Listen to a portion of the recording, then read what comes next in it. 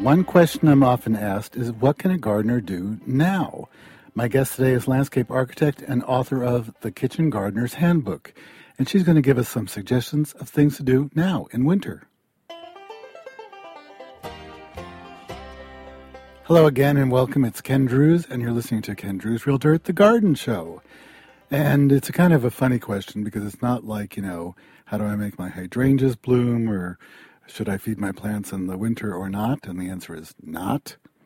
But today's guest, Jennifer Bartley, does have some suggestions for food gardening and food growing in the winter, right now. And she's growing some mâche or mâche, or whatever you want to call it, some leafy greens right now under cloches in her garden. But one thing that she has written about and talks about is that this is a very good time to look out the window at the garden. It sounds funny, but remember to look at the garden, and that's a terrific idea and a good thing to do in the winter. And how many times do you not do that? Now, you can go outside and walk through the garden if there's not snow on the ground that's too deep, or if it's not too freezing cold, but look out the window and think about the window that's the main place that you sit, your major view of the garden. Is that really doing all it can? Should you add some shrubs, some evergreens, maybe some things with berries to look at in the winter, some things with dried flower heads that would look good, seed heads? Well, there is a lot that you can do in the garden, and of course now we can turn to the indoor plants. And I know that Jennifer, since she's so interested in food, she's growing citrus indoors. She also brings in a lot of herbs in containers from her garden and grows them under lights in the kitchen. Now, you may not be able to do that. It might be too warm, or maybe you don't want to do that. But citrus, we all can grow citrus. If you have a sunny window in a cool room, Jennifer does it under lights. But just think about a Meyer lemon. If you don't live in California or in Florida, you could have a citrus plant that will give you some citrus fruit for the winter. Well, I'm interested in talking to Jennifer about how the garden can look better, especially if it's a food garden. Food gardens are notoriously messy. And I want to know from her what she can suggest, because she designs food gardens that are not messy, they're actually beautiful. And she does them for clients, and they're not going to tolerate a garden that isn't beautiful, but also they want a garden, a potager, a kitchen garden, that gives food, delivers herbs, provides for the family all year round.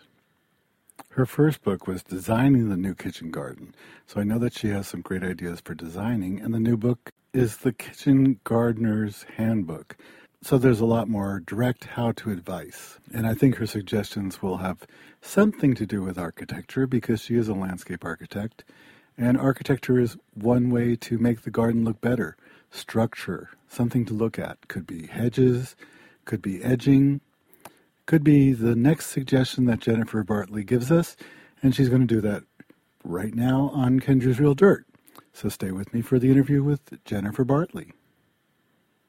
Jennifer Bartley is a registered landscape architect and founder of the design firm American Potager, LLC, in Granville, Ohio.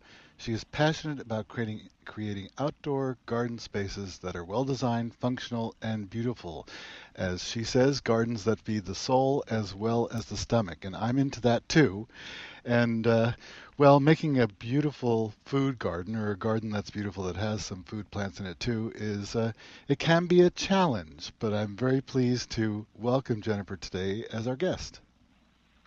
Thank you. Hello, Ken. I'm happy to be here.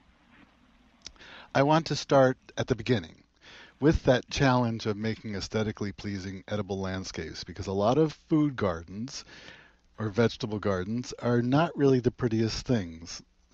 And I know that's your passion. Yes. Well, it's a design issue, and there are many things we can do from a design standpoint to make the garden elegant and appealing. Some of those things are walkways. How do you get through the garden? How do you move through the garden?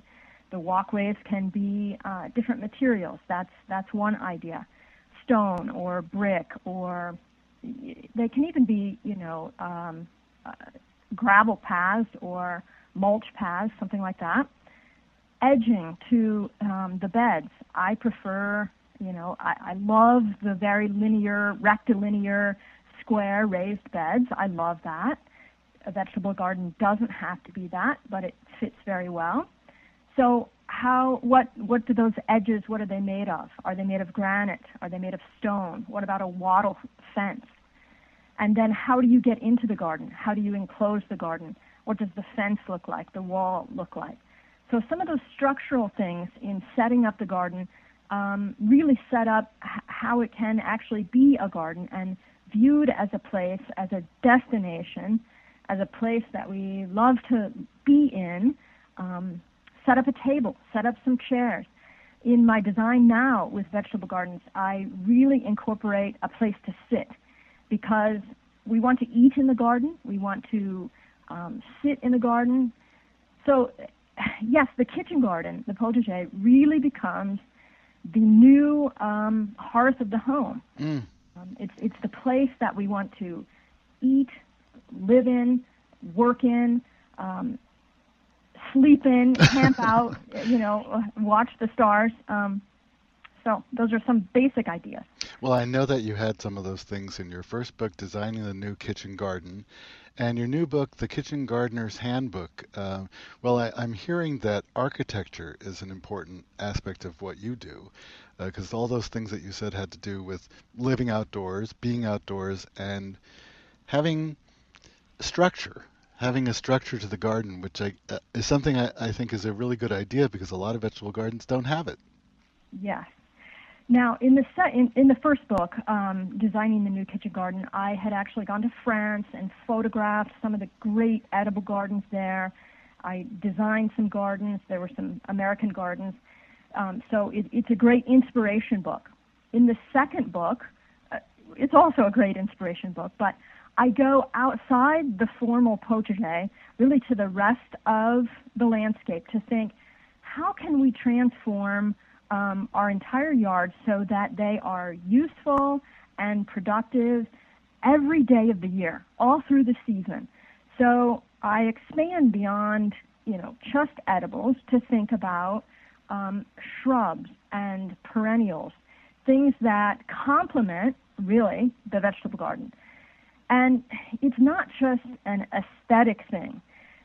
It just so happens that the flowers that we love to pick for bouquets and to bring, into the house to put on the table, those same flowers and shrubs are really the flowers that are attracting beneficials to the garden. So when we talk about wanting to have an organic vegetable garden, I believe that it's a system that we need to incorporate into our entire yards. And that system is then planting the shrubs and the flowers so that we have something to pick, all through the year. When you talk about beneficials, you're talking about pollinators, I imagine, but are you also talking about beneficial insects that might do some of the work that pesticides usually do in other gardens? Yes. So beneficials of all kinds. Yes, of course, birds, of course, bees, pollinators, absolutely. But yes, I'm talking about attracting then the bad bugs, or let's see, how does it go? Attracting bugs that are going to kill the bad bugs in our garden. Yes. So and it just so happens that those are many of the flowers, some of the asters, some of the parsley, everything in the parsley family. All of that, wonderful to attract those insects that are going to eat the aphids and eat the things that are attacking our vegetables. Well, attacking the vegetables, and you're talking about the parsley family too, so I guess some of the animals that come to the garden will sample some of the things that you're growing, and I'm trying to live with more holes, you know what I mean? Getting used to a kind of Swiss cheese planting, not necessarily in the things I want to harvest, but I grow some things to, as you said, for the beneficial insects. But if I want to see butterflies, I want to have butterfly larvae and tolerate them.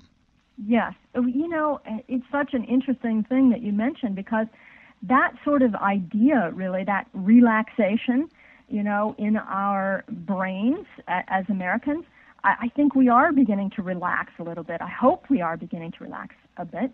I mean, you think about that even with food in the grocery stores.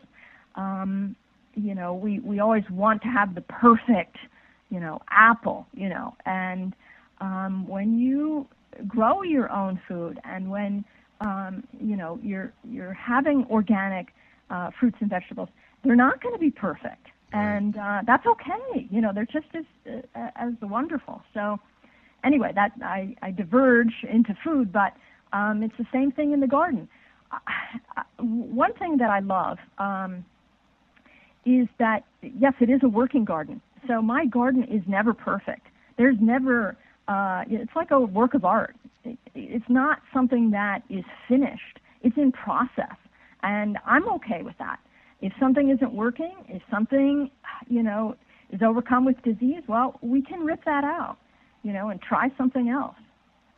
That's something we talk about on the show all the time, and it seems that my guests more and more and more are talking about never having the garden done and not wanting it to be done. The whole idea of, get your garden done in no time, we don't even understand that. Right. Well, one thing that I love, a lot of my study has been of the monastic garden, monastery gardens. And, I love and borrow that idea really for my own life and my own design. But, this idea of the monks then enclosed behind a wall, harvesting and planting and saving seed. But one thing that I love, the Latin names, officinalis. So Salvia officinalis, Lavandula officinalis. Anytime you see officinalis on a word, on a plant, that means that it was once grown in monastery gardens. So some of these great, medicinal plants and edible plants with the ending officinalis were grown in monastery gardens. And there is a derivation of that word that somehow ends up as having the meaning of workshop. So I love that. That's another thing that I borrow. Our gardens, it's a workshop. I'm speaking with Jennifer Bartley, a landscape architect, who is also the author of The Kitchen Gardener's Handbook. And you're listening to Ken Drew's Real Dirt, The Garden Show. We'll be right back.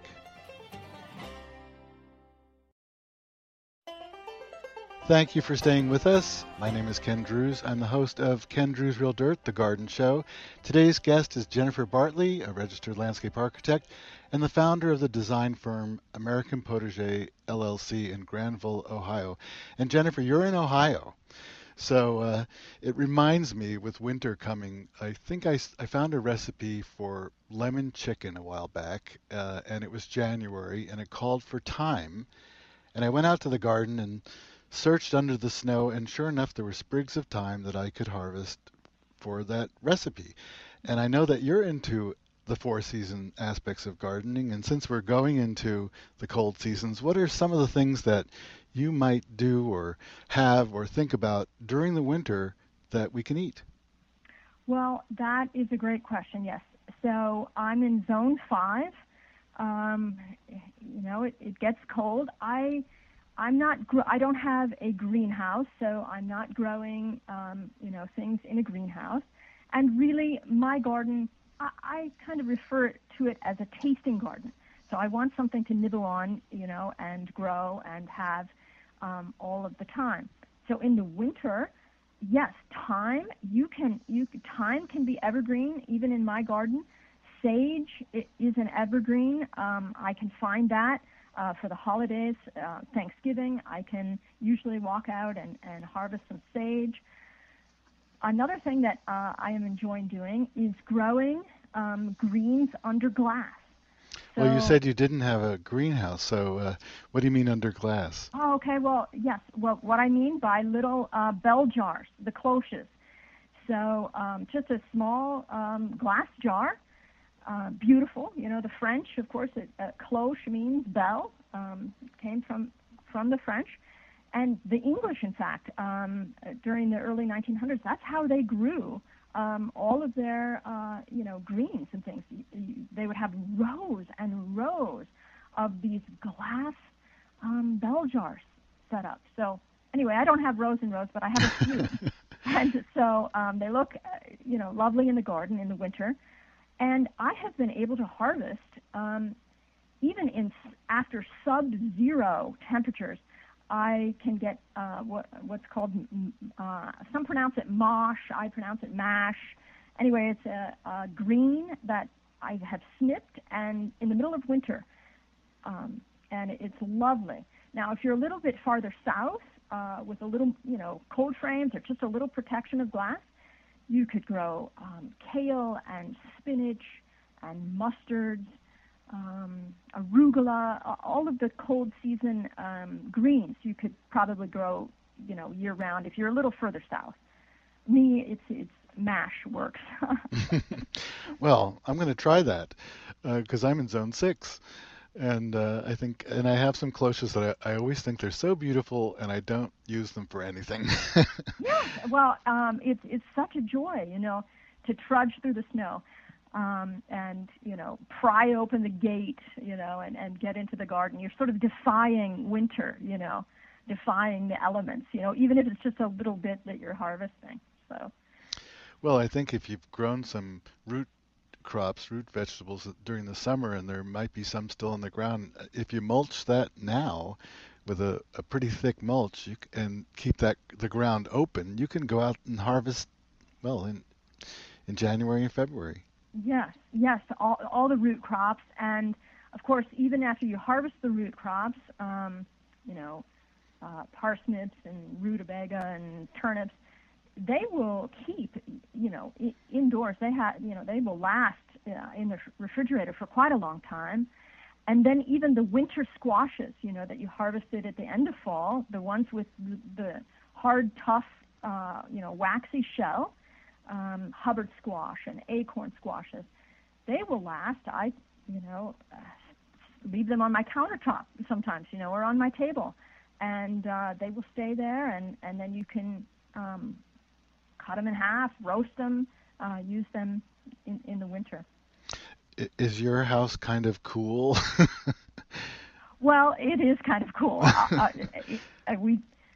We have electric heat, which is a very cold heat, as a matter of fact. So. Well, you're making your home green, I'm sure, as well as the garden. I have a cabinet in the kitchen where my butternut squash goes, and I have to tell you, I'm eating butternut squash in April. Yeah, it's fabulous.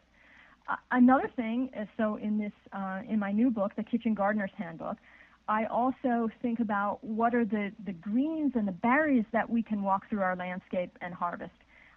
I love to make my own wreaths or table decorations, and they're not extravagant. They're very simple, and this is my philosophy too, is that nature and the flowers and the things that we harvest have their own beauty, and we don't need to fuss so much in worrying about how they're arranged. I just plop them, in a vase or something. But evergreens, we can be clipping evergreens now. Of course, I say that with caution. Our grand evergreens, they don't grow the branches again, so you have to be selective and you have to be careful. But if you're in an older home, with an older landscape, you might have things that you need to be trimming anyway. So save your trimming chores for the winter and for the holidays, and go out and snip a few. Winterberry, lovely, fabulous, so wonderful. The bright red berries, holly berries. So that's part of the theory too, is that we need to design our landscapes. Okay, so this is now, again, a design issue. What is it that we want to grow? If we want to harvest something and pick something in the winter, what should we be thinking about, as a design? Some of the evergreens, by the way, are fabulous for creating structure for the vegetable garden. So a boxwood hedge, is lovely, and you can be trimming that for arrangements. Well, I know from experience that you can go out anytime, the year round, into the garden and find something for a flower arrangement or a greens arrangement or even the faded dried heads of hydrangea. Absolutely. Brown is a color too. Well, you mentioned winterberry, and for some reason it popped into my head that the berries that we're seeing now are the berries that the birds take late, and that's why we see them. That's why the winterberry lasts so long, because it's food for birds that come later and need food later. And of course, we don't take all the berries, of course, because we're growing them for ourselves and for the wonderful birds that visit the garden. I Do you actually have recipes in the book too? Yes, I do. So by season, then there are 4 chapters in the book by season, and so I give tips on what to plant, what to harvest, chores to do, but also some of the great things that we are harvesting. I describe those, and then what can we do with those wonderful things we're harvesting from the garden? So yes, I have recipes. Well, you mentioned the sage leaves before, and I looked at my sage the other day. It didn't look very nice. It was kind of limp, but what can I do with those sage leaves? Well, sage is fabulous, of course, in stuffing, dressing. That's the traditional herb for stuffing. I love to saute it in butter and get some flavor. If you have thyme that you can also scrape from the garden, that's great. So dressing, and you just add that then with green onion and over some bread, and then bake it in the oven with a little broth. Another thing I love to do with sage, it's kind of elegant, is to slip it under the skin then of poultry. So Cornish game hens or something. If you wanted to serve a really nice roasted Cornish game hens, you could slip those whole sage leaves under the skin, and then when you roast it in the oven, adds a flavor to the poultry, and then looks lovely. Well, I'm taking away from our conversation that structure is important, that herbs are a very big part of what you grow, and you mentioned the raised beds. So I think we have to get the book. I want to thank you so much for being my guest today and speaking to the audience. And I'm going to get your book, which I don't have yet, but I'm going to rush out and get it, or go to Timber Press and get it from them, or to Amazon. And we'll put a link to your website on the KenDrewsRealDirt.com website. And again, thank you so much for joining me. All right. Thank you, Ken. I don't think that we can emphasize enough the importance of the idea of structure, paths, permanent elements for a vegetable garden if you want the vegetable garden to look really good. And Jennifer said that she uses raised beds. She grows her vegetables in raised beds, and I know that she grows flowers among them too. But just think about the difference between rows with just a path that's where you walk and maybe there's some weeds around there, and actually a determined, clear, obvious path, permanent path. It could be flagstones, stepping stones. It could even be gravel, but something that you recognize, something that holds the whole picture together, because that's so effective and so important in any garden, but even more important in a garden that tends to get kind of floppy by the end of the season, a garden that doesn't have that much inherent structure. Now, she uses hedges too, and plants like boxwood to bring more structure into the garden with evergreens.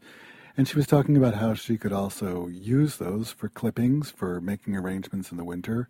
And I do that all the time, all through the winter, picking things, this and that, and even some strangely dried and faded things. And Jennifer reminds us that brown is a color too. And it certainly is. But I'm going to think a lot more about structure, and structure for vegetable gardens especially, and my vegetables are all over the garden. They're in containers, they're in any open space. Wherever there's sun, that's where the vegetables go. And often that is in containers.